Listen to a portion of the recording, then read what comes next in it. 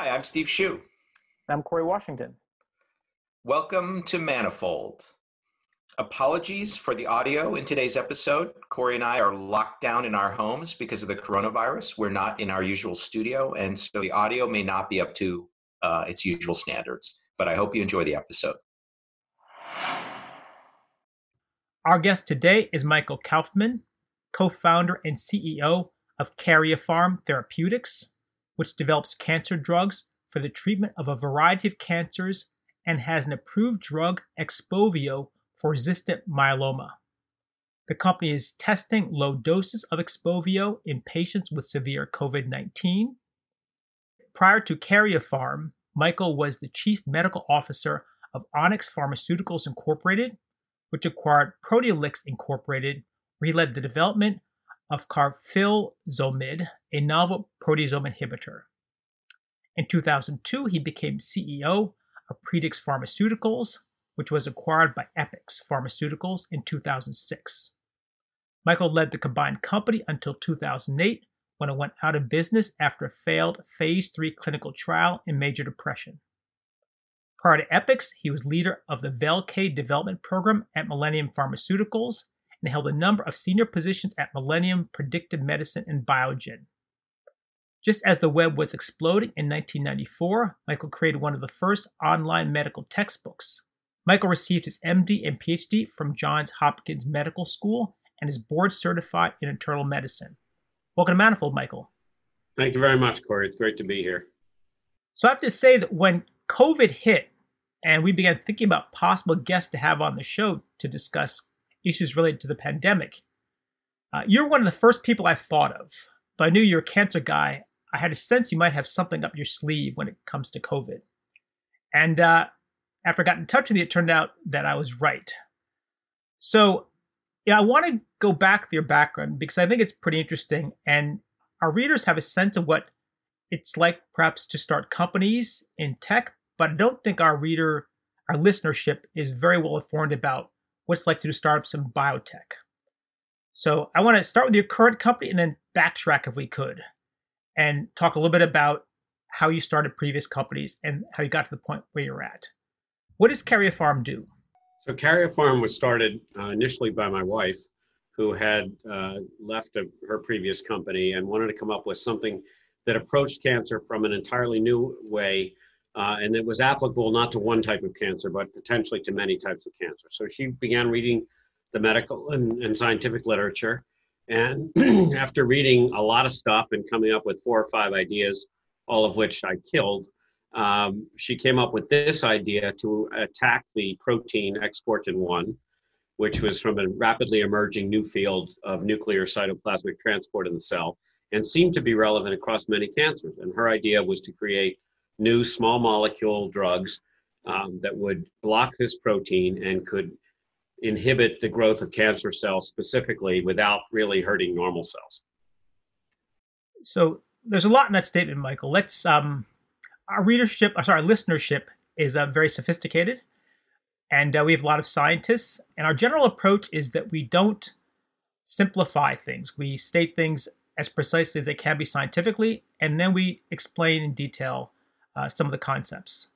So let's begin with cancer as a disease to treat.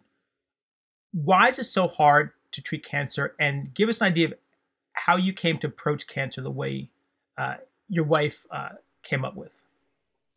Yeah, so cancer is, obviously there are many different types of cancer, but what all cancers have in common is that they're uncontrolled proliferation, growth of different cell types, and depending on where the cancer started, you get different cell types.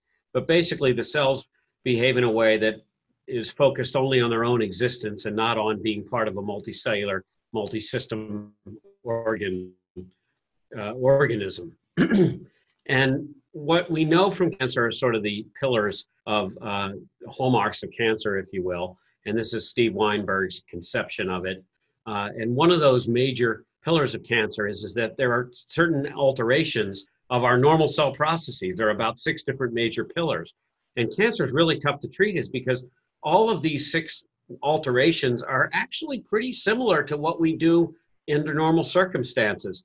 And in particular, Cancer has co-opted a lot of the different functions that we use during stress responses, that we use during infections, that we use during appropriate inflammatory responses, wound healing, and even embryogenesis. And when you start to interfere with the processes of cancer, you end up interfering with normal cell processes and end up with the kind of side effects that we get. It's very different from treating other diseases, especially infections, where you're dealing with a completely unusual, different agent. And in fact, the farther away from us those agents are in terms of evolution, the easier it is to treat them typically. We have some really good antiviral agents. We've cured hepatitis C virus. We have great anti-HIV drugs. We have decent drugs against the herpes viruses and so on.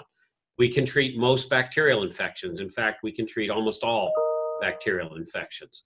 And the predictions of total disaster with bacteria have largely not come through because we're really good at coming up with novel ways to treat them. We're a little less good at treating parasites and fungi, mostly because those types of cells are eukaryotic in nature as opposed to prokaryotic or viruses, and they're just closer to us. Cancer represents a disease that is so close to what normal cells do that coming up with truly insightful ways to treat it requires a lot more clever approaches and is more subtle, if you will, than treating, say, infectious diseases. Now, I think most people are familiar with the idea that cancers result from genetic mutations that cause cells to, reproduce uncontrollably. Now, when you said there's 6 different ways in which cancers develop, you mean 6 different classes of mutations? Is that a proper way of thinking about it? Or 6 different? How would you connect the general sense of cancer is a result of genetic mutation leading to runaway cell growth with the 6 different forms of cancer, or at least origins that you mentioned? Yeah, they're usually characterized as hallmarks, and it's a little bit, this is us applying our own sort of classification systems to things that evolved over a long, long time. But the genetic mutations are involved essentially in all 6 of these different hallmarks of cancers. One of the main hallmarks is mutations in genes that control growth in the sense that they drive growth. So growth driving genes, which are very appropriate when you have a wound that has to heal. You better make sure that cells are able to divide and create new cells to cover over the wound and take care of things. And it's the same thing when you have a broken bone, when we get into trouble with various organ injuries and so on, and recovering and so on. So those kinds of proteins, when they are mutated, end up leading to uncontrolled growth under a cancerous situation, whereas under normal circumstances, they do things that are very important. It turns out a lot of those same proteins like c-Myc and the Src family of kinases and so on and so forth, all of these proteins are important in embryogenesis. That's how we get from being a two-celled or fertilized, I should say, a fertilized egg into becoming a multicellular organism. These are a lot of the same proteins that drive the rapid growth and development, leading to eventually, in most cases, a normal birth after 9 months of pregnancy. You need all that stuff. Now, that's one aspect of mutation that occurs in cancer, and it's bad. So it just hijacks these natural cellular processes in some way? That's right. It turns them on forever, so there's no way to turn them off. Got it. Can you give us an example of let's take myeloma, what you're focusing on. What's atypical pathway for myeloma to develop from a normal cellular process? Right. Well, so for myeloma itself, there's actually a lot known about the normal cellular processes that are co-opted. One of them has to do with these kinds of changes in, for instance, BCL2, the BCL2 so-called oncogene. BCL2 was named for B-cell lymphoma, second gene that was important in its genesis, but it turns out to be important in some forms of myeloma. And when you mutate that gene, you end up with a set of plasma cells, that is the cells that produce antibodies in your body, that become myeloma. They become cancerous plasma cells. And a mutation in this gene seems to drive that particular form of myeloma.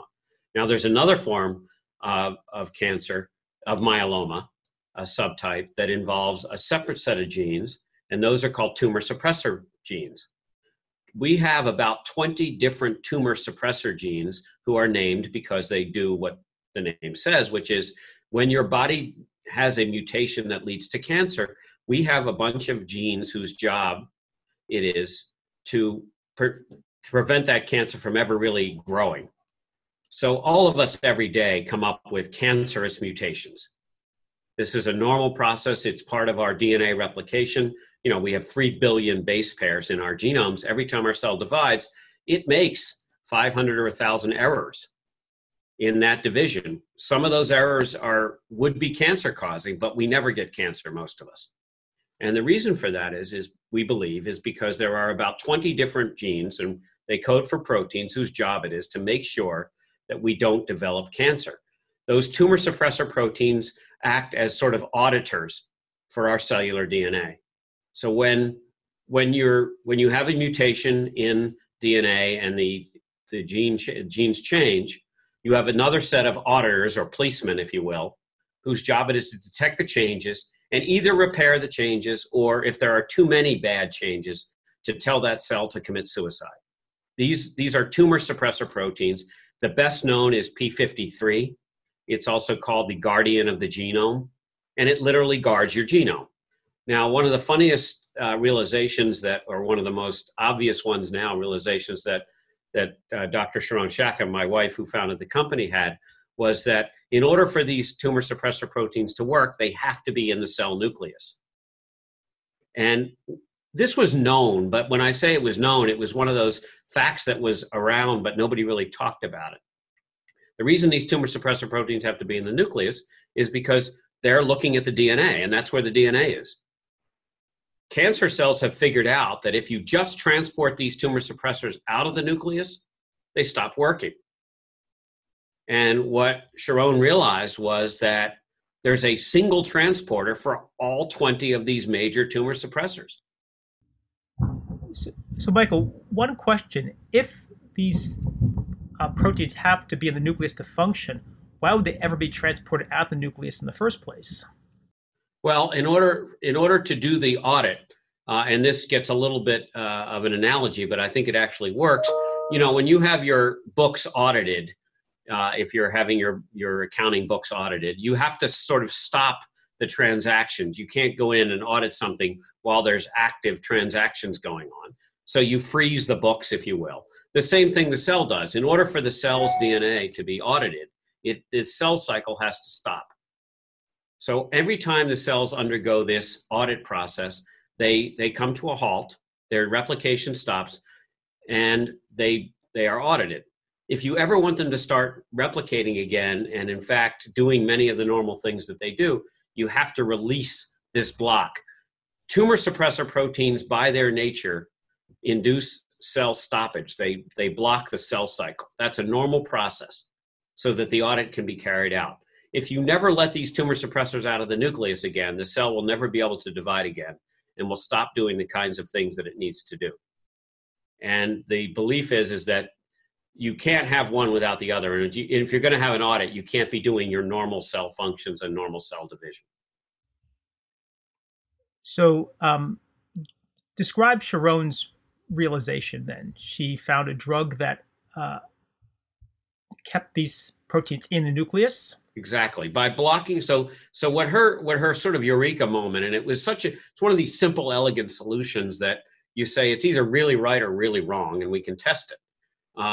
And she said to me, well, every time I read about one of these tumor suppressors like P53, BRCA1, the gene that's involved in breast cancer, hereditary breast cancer, and so on, P21, P27, a lot of these proteins, it turns out all of these tumor suppressor proteins are chaperoned or escorted out of the nucleus by a single carrier molecule called exportin 1. Now that may sound obvious and maybe banal a little bit, but when you realize that there are 8 different export chaperones, when biology decided that one and only one protein should be in charge of exporting tumor suppressors, as well as a bunch of other proteins, but the fact that all 20 tumor suppressor proteins are escorted by the same protein out suggested that there was some deep biology here.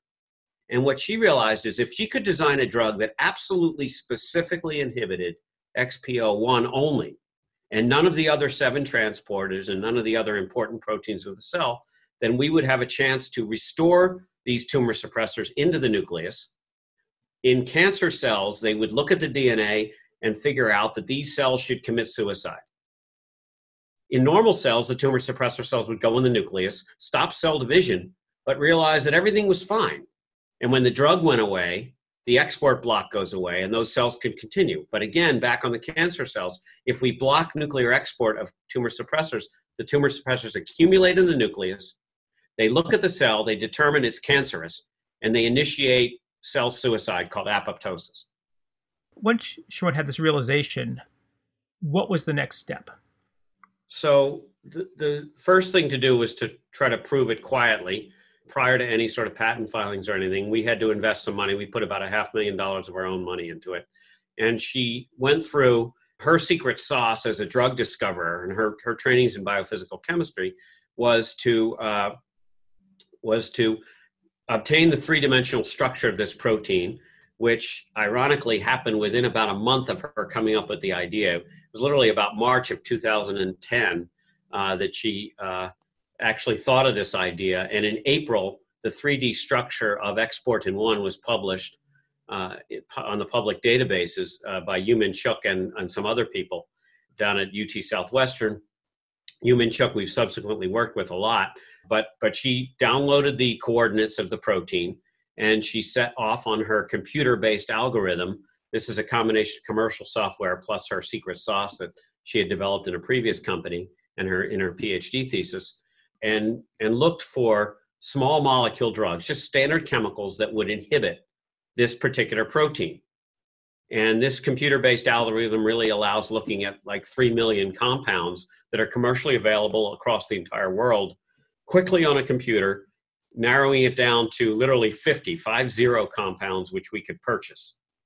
So I want to get a sense, Michael, this is purely simulation, right? You've got a sense of the 3D structure of these molecules, and you're simulating their interaction with this transport molecule? Exactly. This is like a lock and key. We think of drug discovery as sort of the protein represents the lock, and the drug is sort of the key, in not to open the protein in this case, but to block it. But that's the goal. So how can you tell this from simulation? What exactly were you visualizing? Not simply binding to the protein, but how could you tell it was blocking it? So that's a great question. It turns out that most small molecules that bind to proteins, not all, but most, turn out to be inhibitors. So you're quite right. I mean, all we were doing was actually looking for energy minimization regions where the energy of binding would be minimized, which would mean maximal binding. We couldn't tell a priori if these were inhibitors or activators of the protein. What happened then was she actually ordered 50 compounds, as I mentioned, from different chemical companies. We actually received them in our house. We stored them in our kitchen and our refrigerator, literally, and we sent them off. We changed the name. We made codes. She made codes. And because you don't want to tell the assaying company what you're actually testing, because if it's positive, you want to be able to move ahead now and file patents. So we coded each of the chemicals, sent them off to one of the standard places that do this. It turns out it was Thermo Fisher, a well-known company. They were doing nuclear export assays. And lo and behold, about 8 of these compounds showed significant blockade of nuclear transport in the Thermo Fisher assay. And the best compound represented the starting point for the company. What kind of cells are these compounds being tested in? So the initial test is interesting. It could be almost any type of cell. I believe it was an osteosarcoma cell line to begin with. But importantly, it was an osteosarcoma cell line that expresses high levels of the HIV REV protein, which is known to be an interactor with XPO1. So let's stop for a second. Can we define a few of these terms? Sure. Osteosarcoma. First, can you describe what kind of cancer cell that is?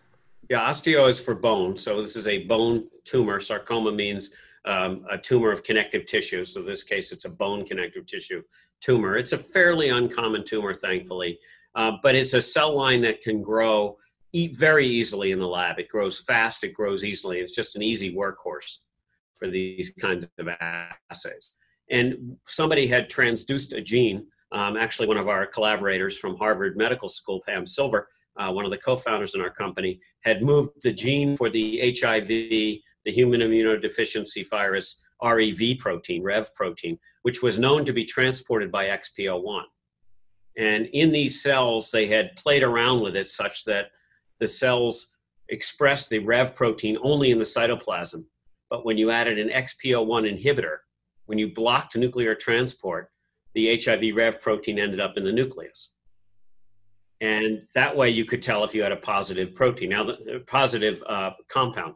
Now, the reason we're actually able to know this assay works is because about 20 years ago, someone had discovered a bunch of natural products that actually inhibit XPO1. And these are products that are made by soil bacteria.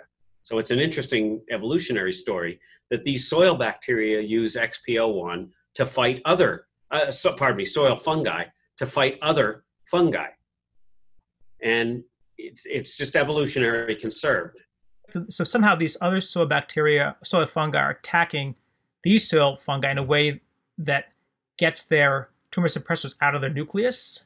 Well, it's a little more subtle than that. And I didn't mean to make it more complicated, Sure. but you asked me for the details. So it's a great story.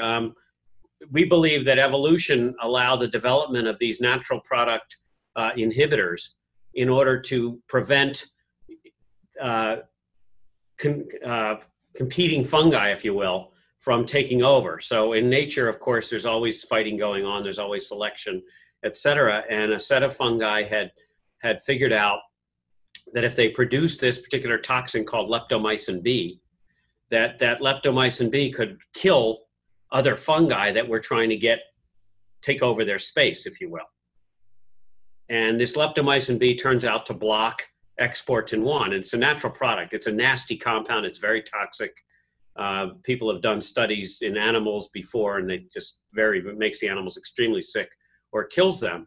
But leptomycin B serves as a nice tool in the laboratory to block this exportin-1. So the assay was developed by this Harvard researcher, Dr. Pam Silver, based on leptomycin B working in it, but no one had a drug yet, a real drug-like compound that could actually block XPO1, and no one could really do any kind of cancer testing with leptomycin B because it's just too toxic. It pretty much kills everything.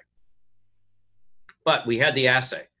So you asked earlier, how do you develop a company? Well, you need to figure out a target, and the target needs to have an assay where you can tell that you have inhibitors or activators of the target as a first step. And Sharon was able to do that. She was able to take the 3 million compounds from the world's vast array of chemical libraries. By the way, this is all free because you get it all on the computer. It's all downloaded catalogs. It's a lot cheaper than doing robotics and actual wet assays one at a time. And she honed it down to 50 compounds, of which 8 actually worked. And the best one inhibited or blocked XPO1 transport somewhere around 2 or 3 micromolar, which means it took 2 or 3 micromolar to inhibit transport by about half. So give me some scale, Michael. 2 or 3 micromolar. Give me a benchmark. A lot? Is that a lot? Is that a little compared to what? So that's a great starting point. Thanks. We take it for granted, sort of in the drug development industry, but anything that's better, it's lower than 10 micromolar, is considered a good start. Most drugs that block targets, especially in cancer, do so in the nanomolar range.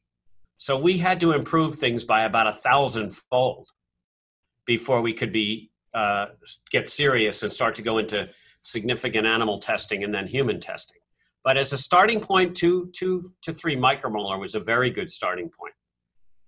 And what we knew is we had to modify those chemicals then to do better, to get it down into the 10 to 20 nanomolar range was the goal. Got it.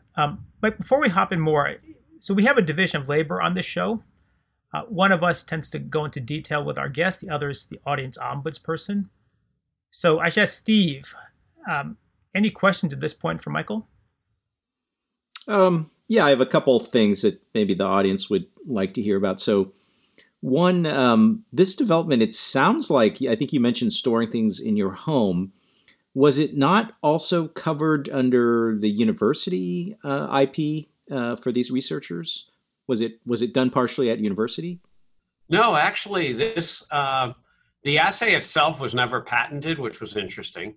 But although Thermo Fisher sold it and it was available to anybody, the chemical compounds were available through catalogs throughout the world, and you cannot patent, at least not composition of matter patents, meaning you can't patent chemical structures that already exist.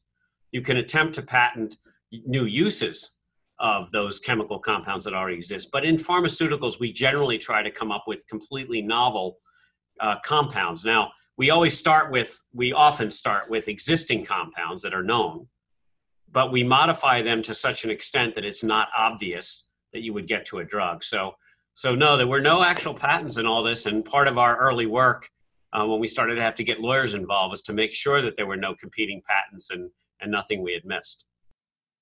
So this research, I guess, it sounds like a big chunk of it was just mainly informatical, like looking at structures of molecules and doing some computer matching. Was it really done in someone's house, like on someone's Mac at home, or was there more of a laboratory infrastructure, but not at a university that was being utilized? No, this was truly an at-home effort. I mean, as I like to say, the public records would show we didn't have any offices. I was the chief medical officer at the time at Proteolix and then Onyx, as Corey mentioned at the beginning. So I was running back and forth to San Francisco. We live near Boston in Newton. And Sharon was working on this literally at our house on a PC. I don't think Mac could run the software back then, but I think they can now. And it's remarkable that what used to take a series of like 24 Sun Microsystems computers in parallel could be done on a laptop for these rather extensive binding curves or simulations. And we ordered the compounds and then we coded them at home, sent them off to Fisher Scientific and got the Thermo Fisher and got the results. So this was all done before we ever had any office space. So this sounds like a story where advancing compute technology and these databases that are publicly available are accelerating drug discovery. I always hear this story that the pace of drug discovery has really slowed down, and a lot of the big public companies, their pipelines are not what they used to be.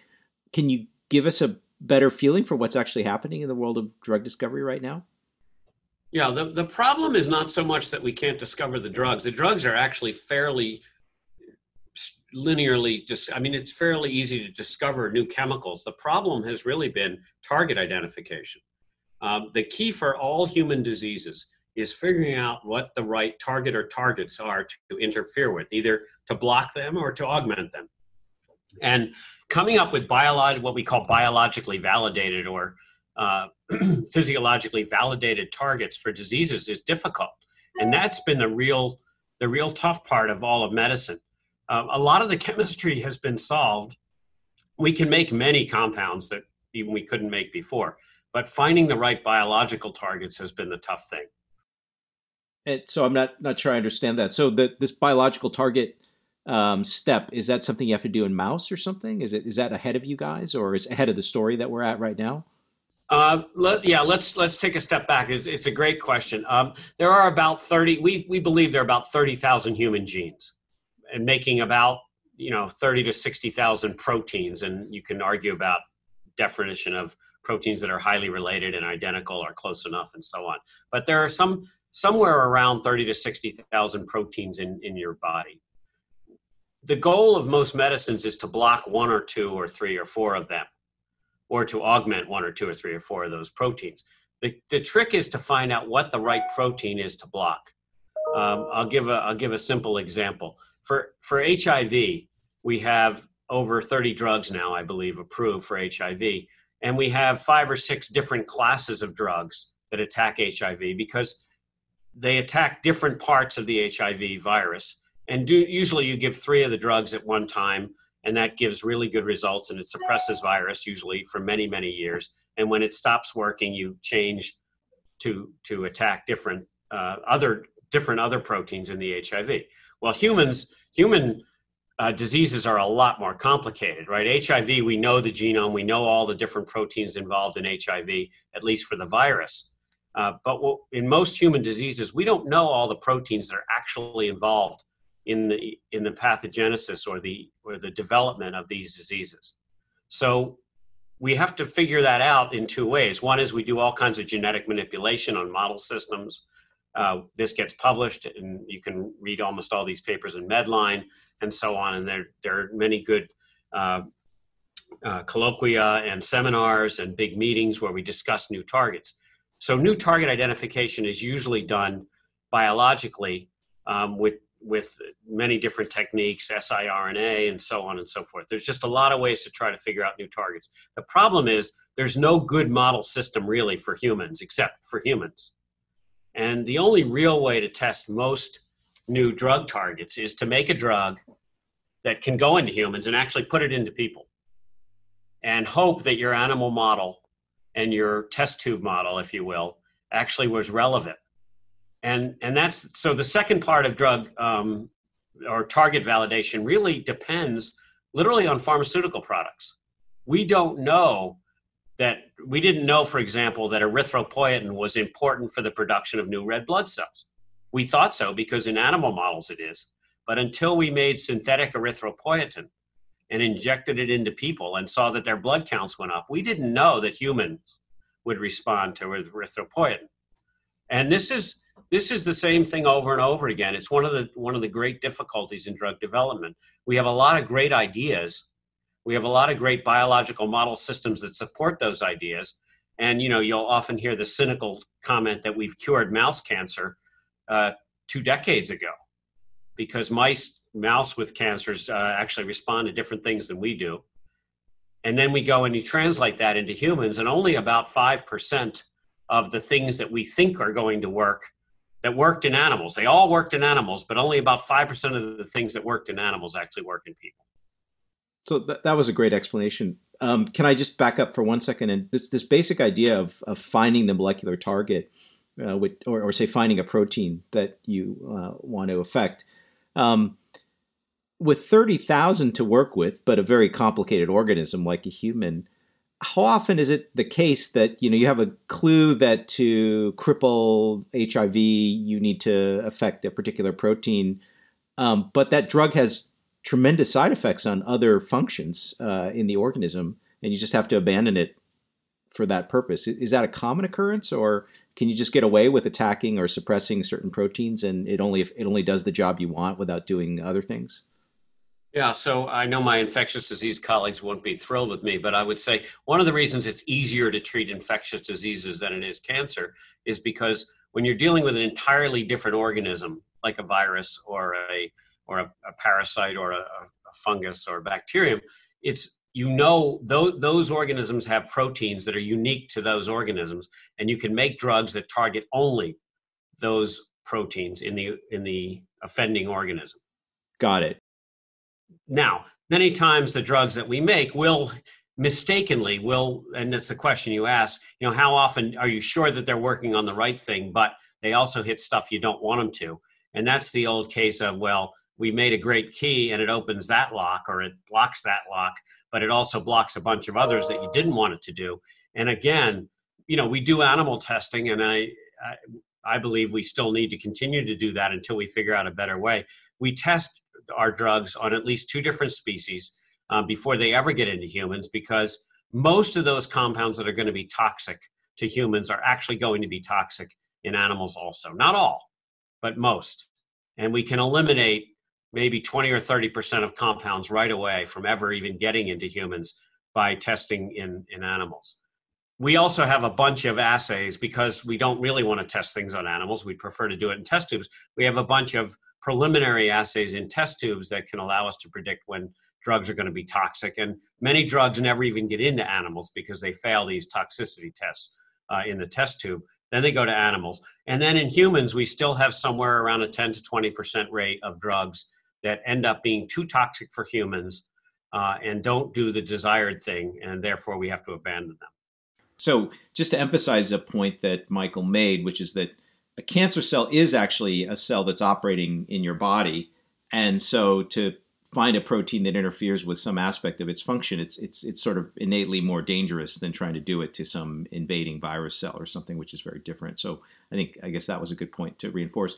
in terms of the capital requirements to go from idea to actual drug, maybe you can describe for our audience, like, what do you need to do this preliminary level of testing? What do you need to actually get it into a trial where actually, using humans? How does that look? And one of the things that shocks entrepreneurs from other areas of technology is that in the drug discovery business, companies IPO at a very early stage before they're ready to really market a product or sell anything to anyone. And I guess it's largely on the promise of what they're going to develop. And so I think the capital requirements stream is just very different in your industry than, say, what people in software are used to. Yeah, we unfortunately never find out if we have a product until the FDA blesses our product. And that's typically anywhere between 5 and 10 years after it ever goes into people. And so, like you say, it really depends on selling an idea and people trying to read the tea leaves early on. You do have stages, and there are stage gates, and there's different capital requirements as you get further along. I mean, most drugs today cost, for the successes, the overall cost of most drugs today is somewhere around $2 billion before it actually, if you include all the failures, because in larger companies you have to do a lot of testing, and you have to pay for the failures as well as, and the successes are the only things that pay for them. Smaller companies sort of live or die on whether their drugs are successful or not. We spent about $500 million before our drug was approved. And the hope by all investors is that eventually this will produce more value than we obviously ate up in that process. And I think it's fair to say that that's true. Our valuation is, today is at least our enterprise value. So if you take the total value of the company and subtract the cash we have on hand, we're about $1 billion company. So we approximately doubled the investment now. But the expectation is that someday we'll be a much bigger company as our sales increase and so on. So the reason people continue to invest in this business is because the successes will really pay for things. Now, if you back off a little bit, it's a little different than software, of course, and tech, where you have to actually produce something that works, get somebody to buy it, and then you really start to attract investors. What people do in our industry is they come up with good ideas. Sharon, we had a good idea. We didn't have any academics that were associated. This was really her idea. We did bring in a couple of co-founders to get their expertise and advice and help and so on. I mentioned Dr. Pam Silver early on. We did a collaboration with the Catholic University of Leuven, who had some beautiful data in this field of nuclear cytoplasmic transport. We worked with Yumin Chuk on X-ray crystallography and making sure that our drug bound to the protein where we thought it did, and it turned out that worked out. But we had to spend about $1 million total before we got our first big investor. That consisted of about $500,000 of our money in cash, plus about $500,000 in promises to a whole bunch of people, from lawyers to assay developers to chemists that were working all on the hope and promise that the shares that we intended to issue them someday would be worth something. And this is entrepreneurship. I mean, this is people who are getting up every morning and asking people to believe in them, and essentially working with blood and sweat equity to get into a company that, frankly, in biotech has, at the time we started the company, has a 1 in 1,000 chance of actually leading to a drug that ever gets approved. Those are the numbers. But it's super cool when it works. And that's why we have amazing new miraculous drugs so frequently these days, is we have a lot of companies and we have a lot of people working on stuff, but most stuff doesn't work. I'm sorry, did you say 1 in 1,000 or 1 in 100? I couldn't hear you. No, it's from the time you come up with an idea and sort of get started and put in capital, say more than $100,000, it's about 1 in 1,000. Wow, that's incredible. And by the time you even get into humans, just to bring it back to some of the numbers we talked about, if you're in humans, you have about a 1 in 20 chance of being approved overall, 1 in 20. So obviously your odds changed a lot. They went from 1 in 1,000 to 1 in 20, but they're still not really great odds unless you have a strong stomach. Now, in terms of this first million in your case, is that a somewhat unusual story? Like, what is a typical source for the first million or two in on a company like this? The stories are kind of variable all over. We definitely were atypical because not only did people put in their own money when they can. They get friends and family sometimes. They have what are called angel investors, and there's a bunch of that kind of available thing around. But typically for a new idea, many new ideas come directly out of academic labs based on research and patent offices, and that can attract some academic funding and or NIH funding. And usually there has to be some proof of concept, either in a test tube or preferably an animal, before you can get significant money to come in. And when I say significant money in biotech, that's typically a Series A fundraising. So the Series A will come after the, quote, founders or angel investors. And the founding investments or the grant money will typically be on the order of $250,000 to a couple of $1 million. But if you want to progress beyond that, you really have to start to get into the typically 10 to even $70, $80 million investments. And that's what you typically raise in Series A, Michael? That's right. So we raised a Series A a little bit unusually. The whole project was unusual. Sharon, in true entrepreneurial and Israeli spirit, I would say, did cold emails to about 10 of the best cancer researchers in Boston. And obviously we have lots of great educational institutions here, and she wrote to a lot of great people. One in particular, Dr. Ron DePino, who was running one of the major institutes at Dana-Farber Cancer Center and went on to become the president of MD Anderson Cancer Center. Ron wrote back to her immediately and said, "This is a fantastic idea. I kind of wrote about this a few years ago, but I didn't really come to the right conclusion, and I love it, and I want to be involved big time." And, we met Ron, and we were all very excited to work together. So Sharon and myself and Ron and a couple of collaborators really got together. Several months after meeting Ron, he introduced us to one of his benefactors, one of the people that had donated money to the Dana-Farber that he knew, a multi-billionaire named Vyacheslav Smolakowski, also known as Slava Smolakowski, who was born in the Ukraine and lives primarily in Warsaw. And we met Slava, and he decided to invest $20 million in Series A into the company. And this was an amazing meeting. Basically, Slava said, if Ron believes in the science, I believe in it. But Slava got his very good friend, a guy named Dr. Mansour Raza Mirza, to be in the diligence. And Mansour is actually the head of gynecologic oncology in Copenhagen, in University of Copenhagen. So Mansour did the diligence on the company. Mansour remains a board member of Karyopharm. And he's been a great advisor for us going forward. So we really put together a nice group of people in a somewhat unusual thing. Normally, you'll get venture capital funding in the order of, like I said, about 10 to 80 million, typical Series A. And the venture capitalists will come together, usually 3 or 4 of them, and they'll join your board. And you'll have a very different kind of board than we did. We were lucky to have a single multi-billionaire investor along with his MD friend and Ron DePino and his colleague, Giulio Drietta, and myself and Sharon. So at some point, will there be a visit to the public markets in your future, or can you go the whole way without doing that? No, it's almost impossible. It took us about $15 million to get the drug into people. And it was lucky that the drug started to show activity. We were a private company at that point. We had the one investment.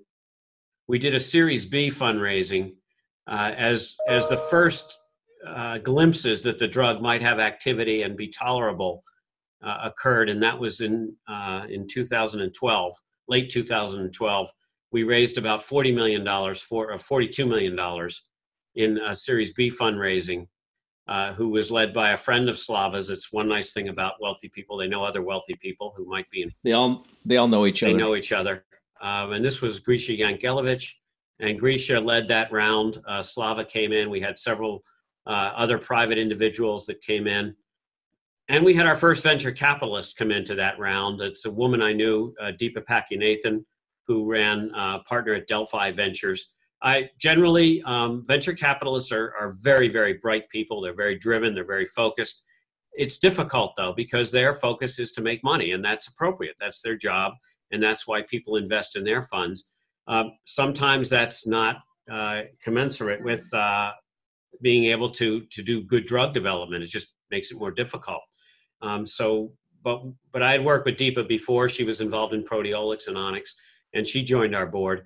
And as the data started to come in, we had more and more interest, because when you start to have patients who have refractory cancers, meaning cancers whose disease had progressed despite all of the best therapy we have now, and we were giving them oral. Our drug is taken by mouth. It has some annoying toxicities, but nothing very dramatic. Sorry, Mike, what are those toxicities before we go on? Yeah, and we're not trying to sugarcoat it. These are truly side effects as opposed to sort of devastating toxicities. For instance, your hair does not fall out. We cause nausea. We cause people to lose their appetite. We cause fatigue. And we cause lower counts of primarily of their platelets, which are the cells or the pieces of cells in your bloodstream that help you clot. It turns out all of these side effects that we cause are reversible, and most of them are actually preventable. We have a slew of really good medicines to prevent nausea. So once we were starting to see nausea in our patients, we said the doctor should strongly consider giving the patient anti-nausea agents, either one or two. And for the patients who got the anti-nausea agents, their nausea went away. For the fatigue, it's a little tougher. A lot of the fatigue turned out to be because their appetite was down. And we have, not only is it, you can have the conversation with folks, please try to eat even when you're not that hungry. One thing is our drug, the anorexia, goes away after a couple of months.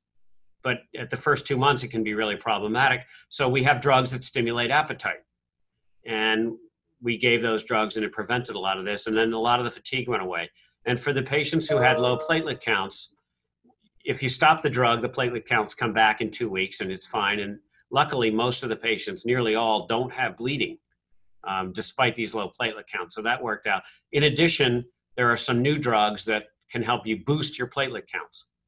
So all of the cases of our side effects are reversible. Almost all of them are reversible and don't really form toxicities, as opposed to some of the major toxicities you get with chemotherapy, which can be nerve damage, low white counts leading to severe infections, and this sort of thing. So we were starting to see good activity, and we attracted some more investors in what became a Series B prime, we call it, sort of a B2, if you will. We raised about another 15 or 20 million. That was unexpected. And one thing you learn in biotech is you raise money when you can, because if you try to wait till when you need it, you end up really generally hurting the company. And about a year after the Series B, we were able to go public, take the company public. We had very nice clinical data in humans with refractory cancers, mostly in myeloma and lymphoma. And we did our IPO in 2013 and raised about $125 million there, and have done several what are called secondary offerings since then, to the tune, as I mentioned. We've raised to date, I think, as of most recently, we've raised about $800 million. The drug was approved a year ago for refractory myeloma, and Corey mentioned that in the beginning. We had spent about $500 million from the time we started the company until the actual approval and the first sale of XPOVIO for patients with refractory myeloma. So, I mean, thanks for going into that. And I don't know if, Corey, that was part of your plan, but I think a lot of listeners are just interested, especially if they come from the more the software or IT side of entrepreneurship. That, myself included, don't really understand how drug discovery entrepreneurship works and what the funding processes look like, et cetera, et cetera. So what I find it, just to make a comment on it, I think it's amazing because you're talking about a multi-year, extremely complex, extremely capital-intensive process, to bring a drug to market. And it is really an incredible kind of feat of modern market capitalism that it can do this, right? I mean, it can marshal $500 million and get 100 MD, PhD type people working for, almost a decade. I mean, it's just kind of nice to step back and marvel at it. Can I just add fuel to that fire? It is one of the most important things that modern capitalism and the U.S. being absolutely the world's leader, we've taken over from practically every other country now in new drug development. These are the miracles of modern day medicine. It's astonishing what's been able to be accomplished. These are extremely costly. They're high risk. They're crazy timelines, like you said. But it is just a marvel that we can develop these compounds. We used to refer to the new antibiotics as wonder mycins.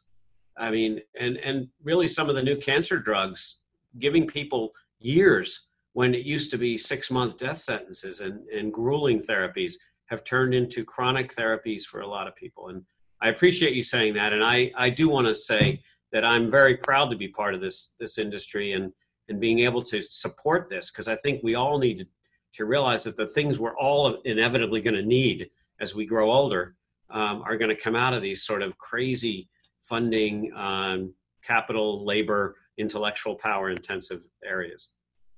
Yeah, the software and other tech industry is very different because you kind of know from the get-go whether or very soon whether the product actually could work. And it's more a question of what is a market fit. Like, do people really want that app or that device, or, so it's a very different world. And less uncertainty and extending over, not quite as a long period of time.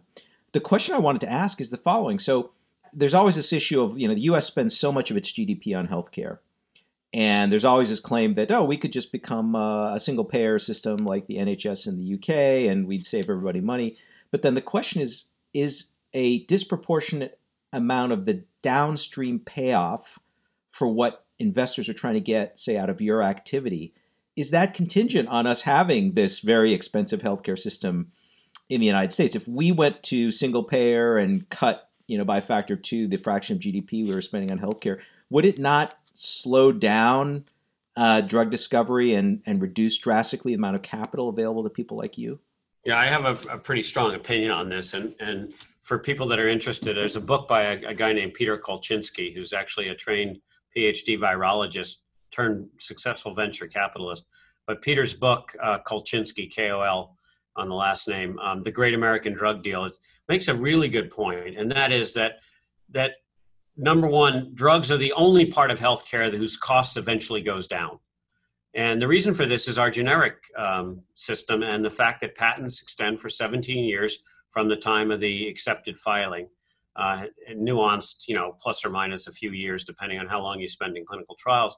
But the beauty of drugs is that they ultimately become generic. And the most expensive total expenditure for our U.S. drug system are all generic drugs, because they're the antihypertensive, anti-diabetics, and so on that have been off patent and are now made at pennies a pill. I think the most commonly prescribed drugs in the U.S. are now the reflux medications that were, branded Prilosec, and now is pennies you can get over the counter at CVS and so on. So it is part of the drug deal that we have. If we want to continue innovation, and these are just facts. I mean, people invest in things they think they can make money. Companies like mine get to be where they are because, we have a $1.3 billion market cap. We sold all of $35 million worth of Expovio last year or to date. And, we'll continue, and eventually it'll become a lot more. But we got to be at this market cap because people expect that eventually we're going to sell a lot of the drug. And that's partly because the drug is priced at a high level because it's a cancer drug that can extend life. And it's commensurate with the other drugs in this class. And it's frankly, it is partly to recoup the investments and support the next generation of drugs. So it is very simple. The reason the U.S. is the leader in new drug discovery is because we have the capital structure and the intellectual horsepower. But there's a lot of places with intellectual horsepower that just don't have the capital structure or the risk tolerance to invest in this field. Well, I wanted to tease that out a little bit because you could have the venture capital networks and the ability to invest in the human capital that will develop the drugs. That could, in principle, be different from the health system that is willing to pay a lot of money for a few extra years of life at the end of your life after you've developed some kind of cancer, right? If you had a health system that just refused to pay for that extra treatment, then none of this would work, right? Because the return on investment for this just wouldn't be sufficient to get the money in play. Does that make sense? I mean, the question is, does there not have to be some huge economy that's willing to kind of, in a sense, overspend on last few years of life or some special cures in order to support this whole discovery infrastructure? Yeah, there absolutely has to be, and we are it. We in the U.S. support many institutions around the world, in fact or de facto, or are upfront about it. This is one that we support de facto. Europe has decided that they're just not going to spend the money on this stuff, and if we as small companies had to rely on our European sales, dollar for dollar, it would be about 1/3 of what we would get here, and we would never get funded. We just wouldn't. People would not focus on this kind of stuff. People wouldn't develop drugs for orphan diseases, typically, because you'd have to charge $1 million a patient to literally save their life. And if you can't get that reimbursed, it's not a market that anybody would be willing to spend. Like I said, we don't have time to go into the whole economics of it here, but at the highest level, there's no question that we as the U.S. have made a decision that if we're going to advance medicine, we have to be willing to pay these prices. And again, I stress that the one thing the public misses in all this, and all the discussions, overlook, either passively or actively overlook, is the fact that drugs are the only component of the healthcare system that you can actually reduce the prices. It's highly unlikely that we're going to start paying doctors half of what they make here now and continue to have the quality of doctors that we have. They do, in most other countries, they pay doctors a lot less than they pay in the U.S., except that in most of those other countries, the really good doctors become private doctors. And it's like everything else in economics. There have to be incentives. The other last point on medicine, and even since I graduated Hopkins in '92, medicine has become amazing compared to where we were. And if we continue on the same rate, we're going to be more amazing in 30 years and so on. But medicine only gets better because we make incremental advances, and people pay for those. Used to be that heart failure, you died in a year. That way it used to be. Now it's 5 to 10 years. And the reason is because we made incremental advances with each new therapy coming. So now we treat heart failure with a cocktail of 4 or 5 different drugs, and all of them together have led to this sort of 5-year survival. HIV, as everyone knows, used to be pretty fatal within about a year, and AZT was a good first step. But it's the more recent therapies over the last 10 years that have jumped on that and made it into a chronic disease where you can almost live a normal life for a normal lifespan.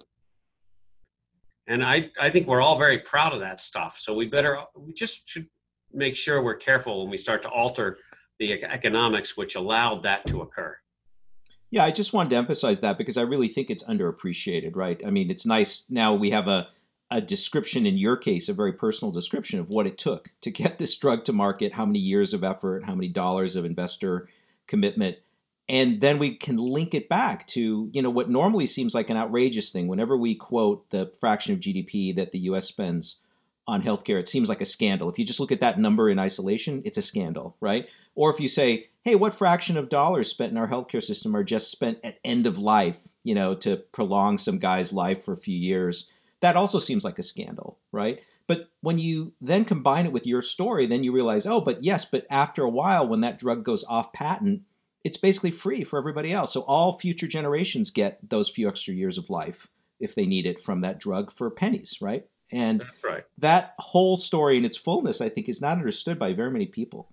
Yeah, I think it's and the goal is that in 10 years, we're not doing things the same way. The goal is just as we did with HIV. We started off with AZT, we had DDI, we had DTC, and so on. And those have all been replaced by much better drugs. The question is, how long do you want to wait between the initial set of drugs and the second set of drugs that changed the game and now made HIV chronic? The same thing happened with hepatitis C virus. We had interferon initially to treat it. Tough stuff, worked some of the time, a lot of side effects. Then we added ribavirin, tough stuff, other side effects. Then we started to build other things, and we started to get glimmers that we would get to long-term disease control. And now we have a cure for HCV, hepatitis C virus. That stuff comes in increments. It isn't like somebody woke up one day and said, I'm going to cure hepatitis C virus. It's what we started off talking about. You don't prove anything about diseases until you make drugs for them. And those drugs lead to new drugs, lead to new drugs. Same thing, I think, in most of science, right? You sort of stand on the shoulders of giants. And we say that all the time, but we forget in medicine that these incremental benefits lead to breakthroughs. We've seen that in cancer therapy as well. So my hope is that medicine continues to accelerate the speed of change and the speed of improvement to get to the point where we have diseases that are largely controllable for a long time, if not cured. Eventually, those drugs all become generic. So you're not spending a lot of money as much anymore. And then we have a lot of other things that we got to deal with, and you mentioned them. End of life care can be defined in different ways. Certainly end of life care for COVID-19, just to take a topical example. We're spending $4,000 or $5,000 a day for people to be on ventilators. I don't think anybody in this country thinks that's a bad use of $5,000 a day, even if anywhere between 20 and 50% of those patients are likely going to die. But I think that, we're spending a lot of money now in this crisis, just as we do for people with non-COVID-19 end-of-life stuff. And these are difficult problems. There's a difference between that acute problem of an acute virus and a respiratory failure and sort of the end of life is our drug, our estimates, our best estimates, and this is purely based on non-comparative studies because that's the only way to do them. We can probably, for some patients, we can add 5 or 6 months of life where they would have been dead within months. Now it's going to be 8 to 10 months or something. Is it worth the kind of money you're going to spend for those people? Most of the people taking our drugs say it is. I would say pretty much everybody, because they can always decide not to. So we want to make those things available. So Steve, I want to hop in here a little bit because I think, Mike, if you step back in history a little bit, you'll see that, and I'd like to get your reaction to this, there was a big push in the 90s by a lot of large drug companies to develop new drugs. And that seemed to fail in many, many cases. So the ecosystem changed.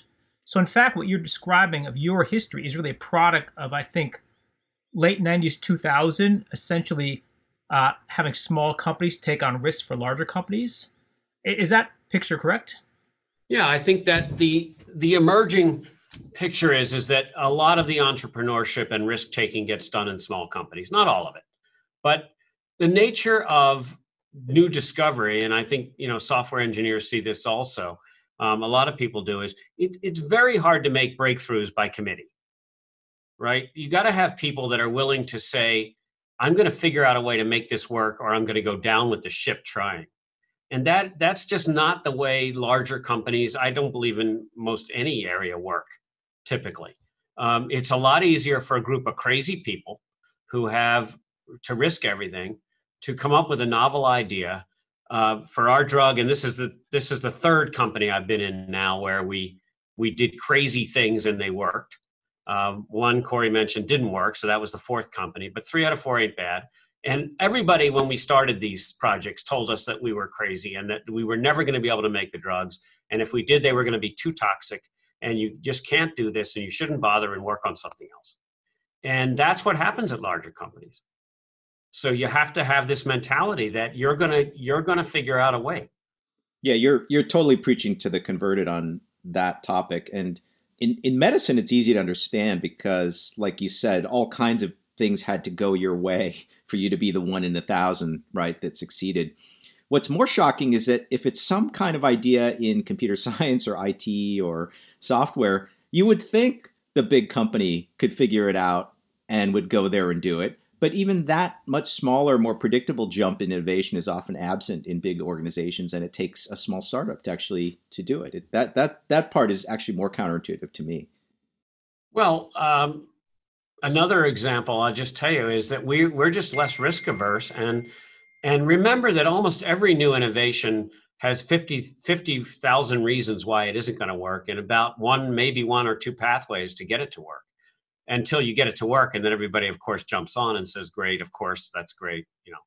It works. So not only is the initial discovery or idea easier in a small company, the kinds of risks we'll take with regulators, and we are a heavily regulated industry. I mean, it's very, very carefully. The oversight on our industry is extraordinary. And you can debate whether it's too much or too little, but in general, if you believe it's about right, you're talking about human health and you don't want to hurt people. On the other hand, you have to balance people who are destined to die with almost 100% certainty within a given period, and who want to try something new and their doctors agree. That's an option we like to make available for people.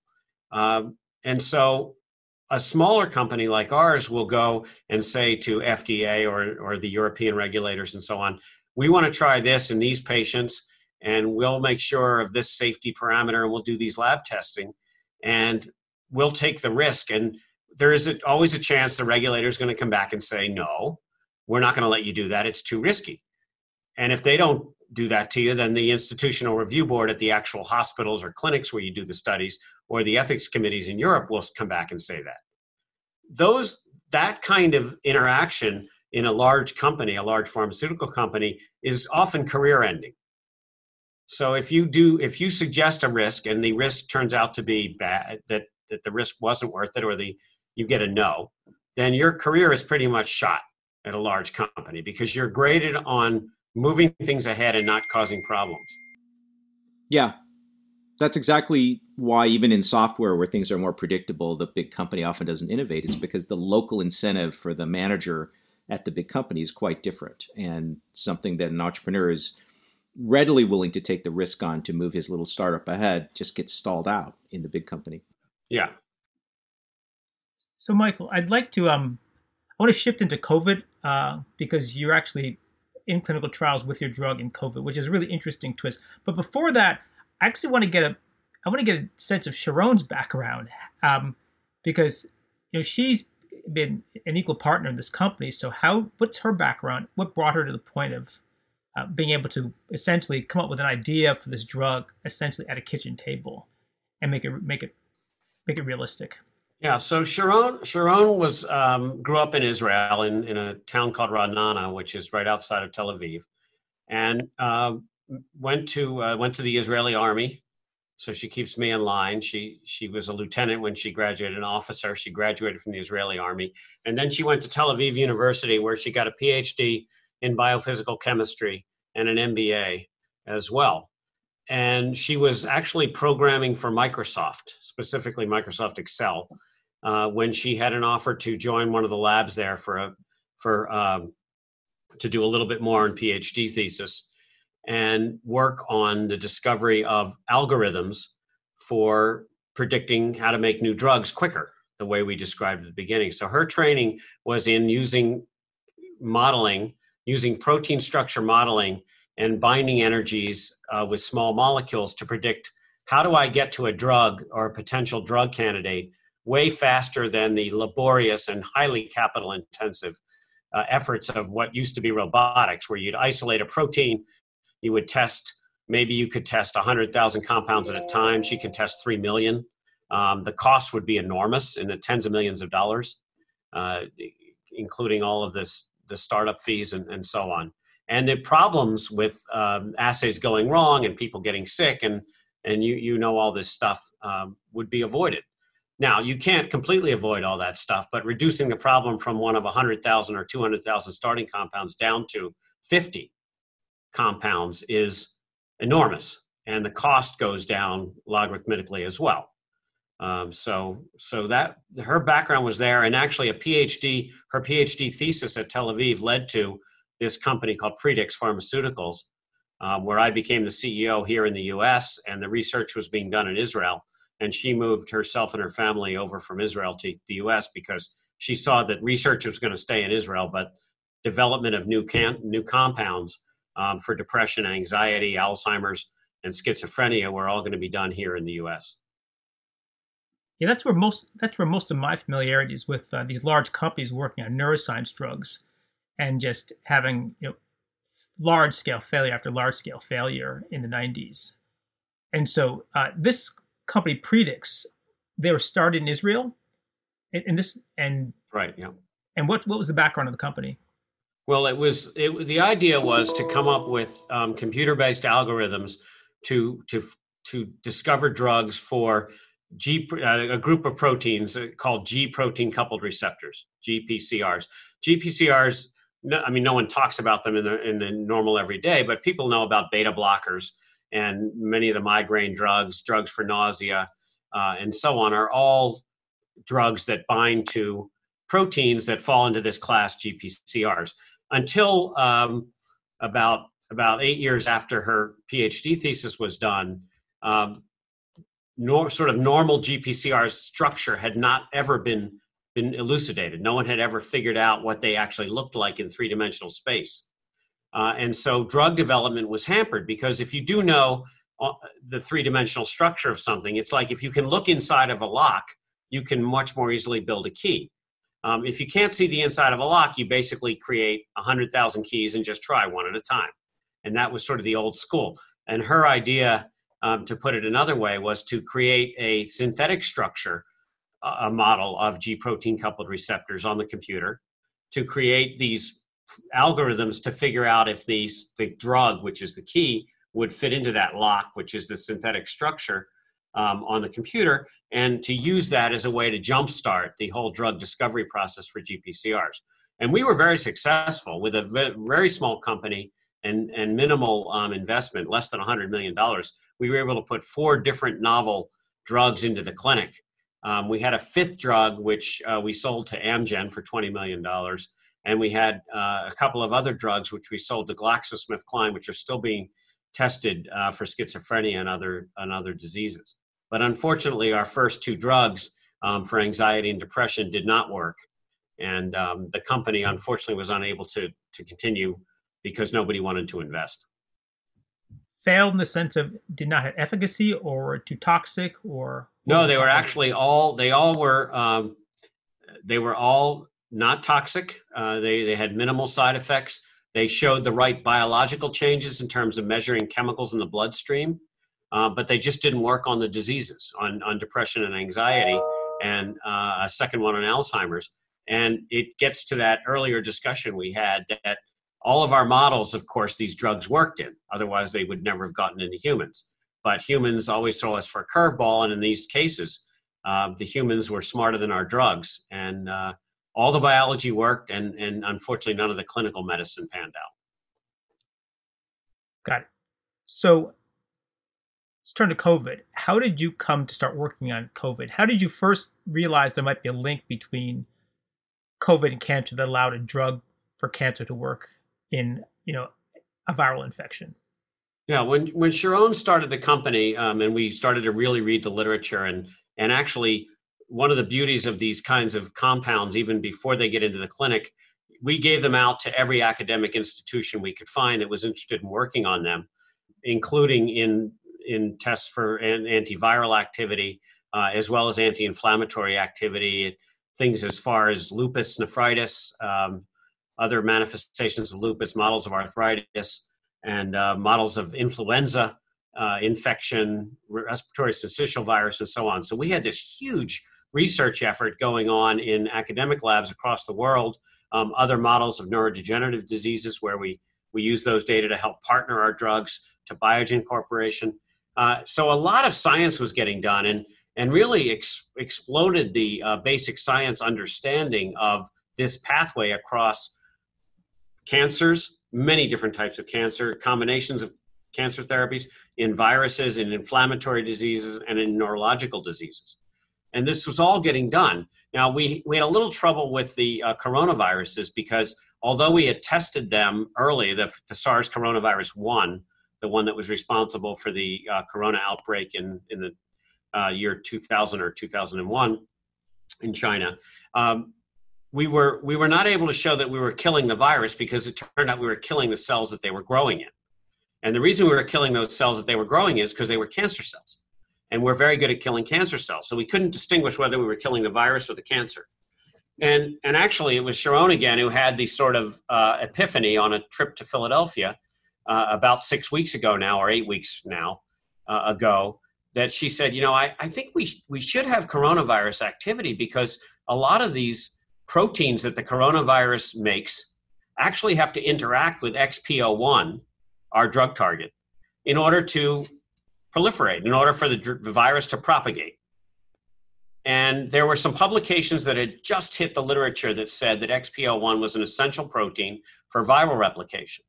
So she sent our scientists back to collaborate and find cell lines that were not cancerous, where we could grow coronavirus. And Dr. Ralph Tripp at the University of Georgia, in his, PL3 facility, his biological safety license level 3, which is the Ebola virus level kind of thing, and the coronavirus level, actually showed for the first time that we had direct inhibitory activity, quite marked actually, for coronavirus 2, SARS-CoV-2 replication. And that really got us started. Now, the other part of it, sorry for the long-winded answer, is that a lot of the problems in coronavirus infections are the inflammation that the body does. And that's true also in influenza. In fact, many people believe that the fundamental problem and the reason people die of influenza or corona is because of the overexuberant, overstressed inflammation that our bodies carry out. And our drug was known to actually block some of those important pathways for inflammation. This was known for a long time. So does that mean in general that anti-inflammatories are effective against these viruses? And the thinking is that they are certainly used. There's a big study going on with a drug called Actemra, which is tocilizumab is the generic name. It's a drug that blocks the inflammatory protein IL-6 because IL-6 levels are very high in patients with coronavirus.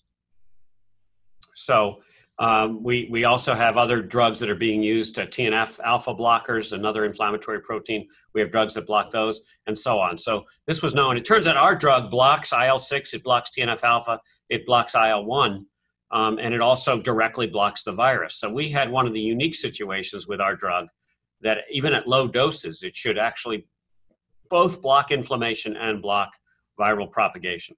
I want to stop you here for a second. The ILs, these are interleukins, right? Yes, that's correct. Can you give us a quick explanation of what these proteins are?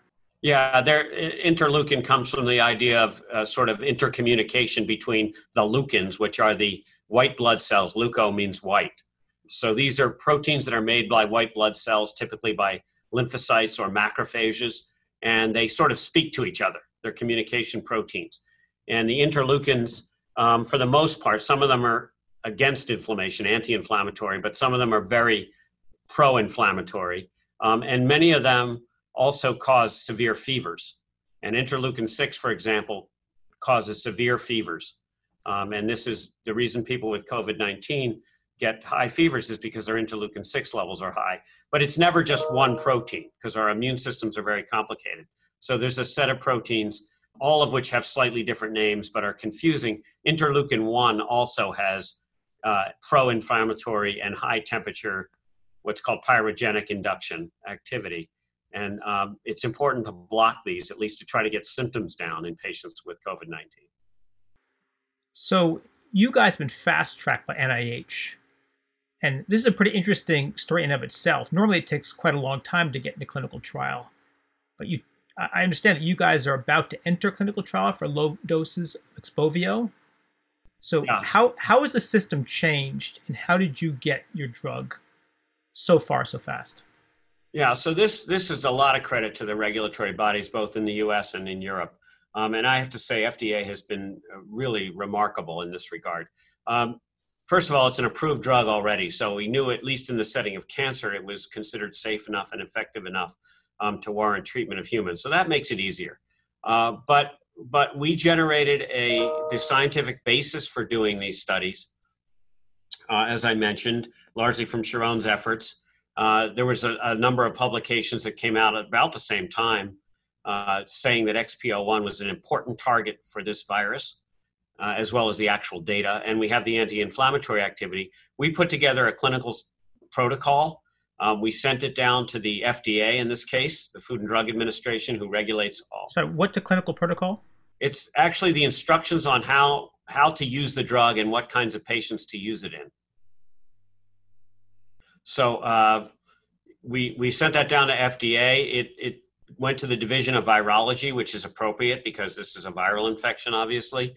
But given that the Division of Hematology actually knew about our drug and had approved it.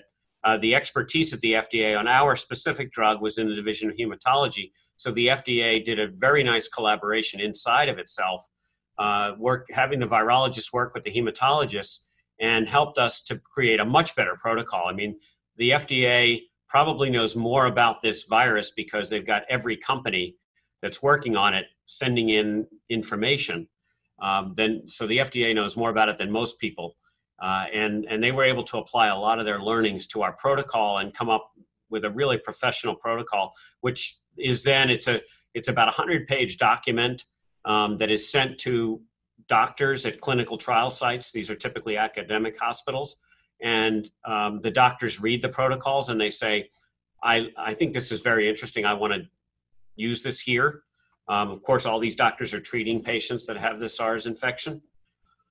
And within about 4 weeks from the time we had an initial protocol to the time we had our first patient actually dosed with low-dose XPOVIO, which is a record. I mean, these are typically 6 to 9 month processes. And this is because people were working on weekends and in some cases even overnight to get these protocols reviewed, comments back to us. We, of course, worked almost 24 hours a day for many days in a row to get this stuff done because people were dying and still are. So what's the state of the drug now? So the drug is currently in a phase 2 randomized trial. We don't tell the doctors or the patients who's getting placebo and who's getting the active drug. And they're getting a dose that's about 1/3 the dose of the approved cancer dose. This is a well-tolerated dose. We know that now. We've enrolled about 80 patients. 80. We're looking for about 250 patients total to be enrolled before we'll know with pretty good certainty either that it helps or doesn't help for this infection. So can you tell us which patients it's being used in?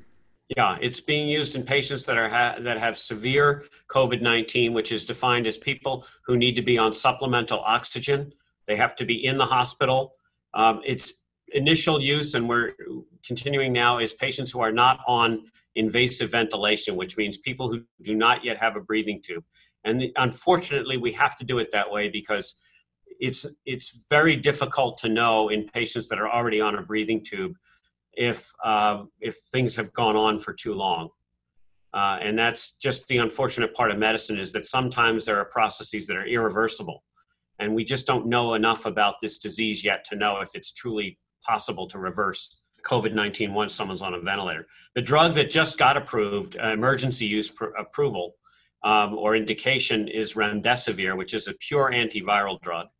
And it's also been used in patients with earlier stage infection than what we're treating. So we're allowing patients to be a bit sicker.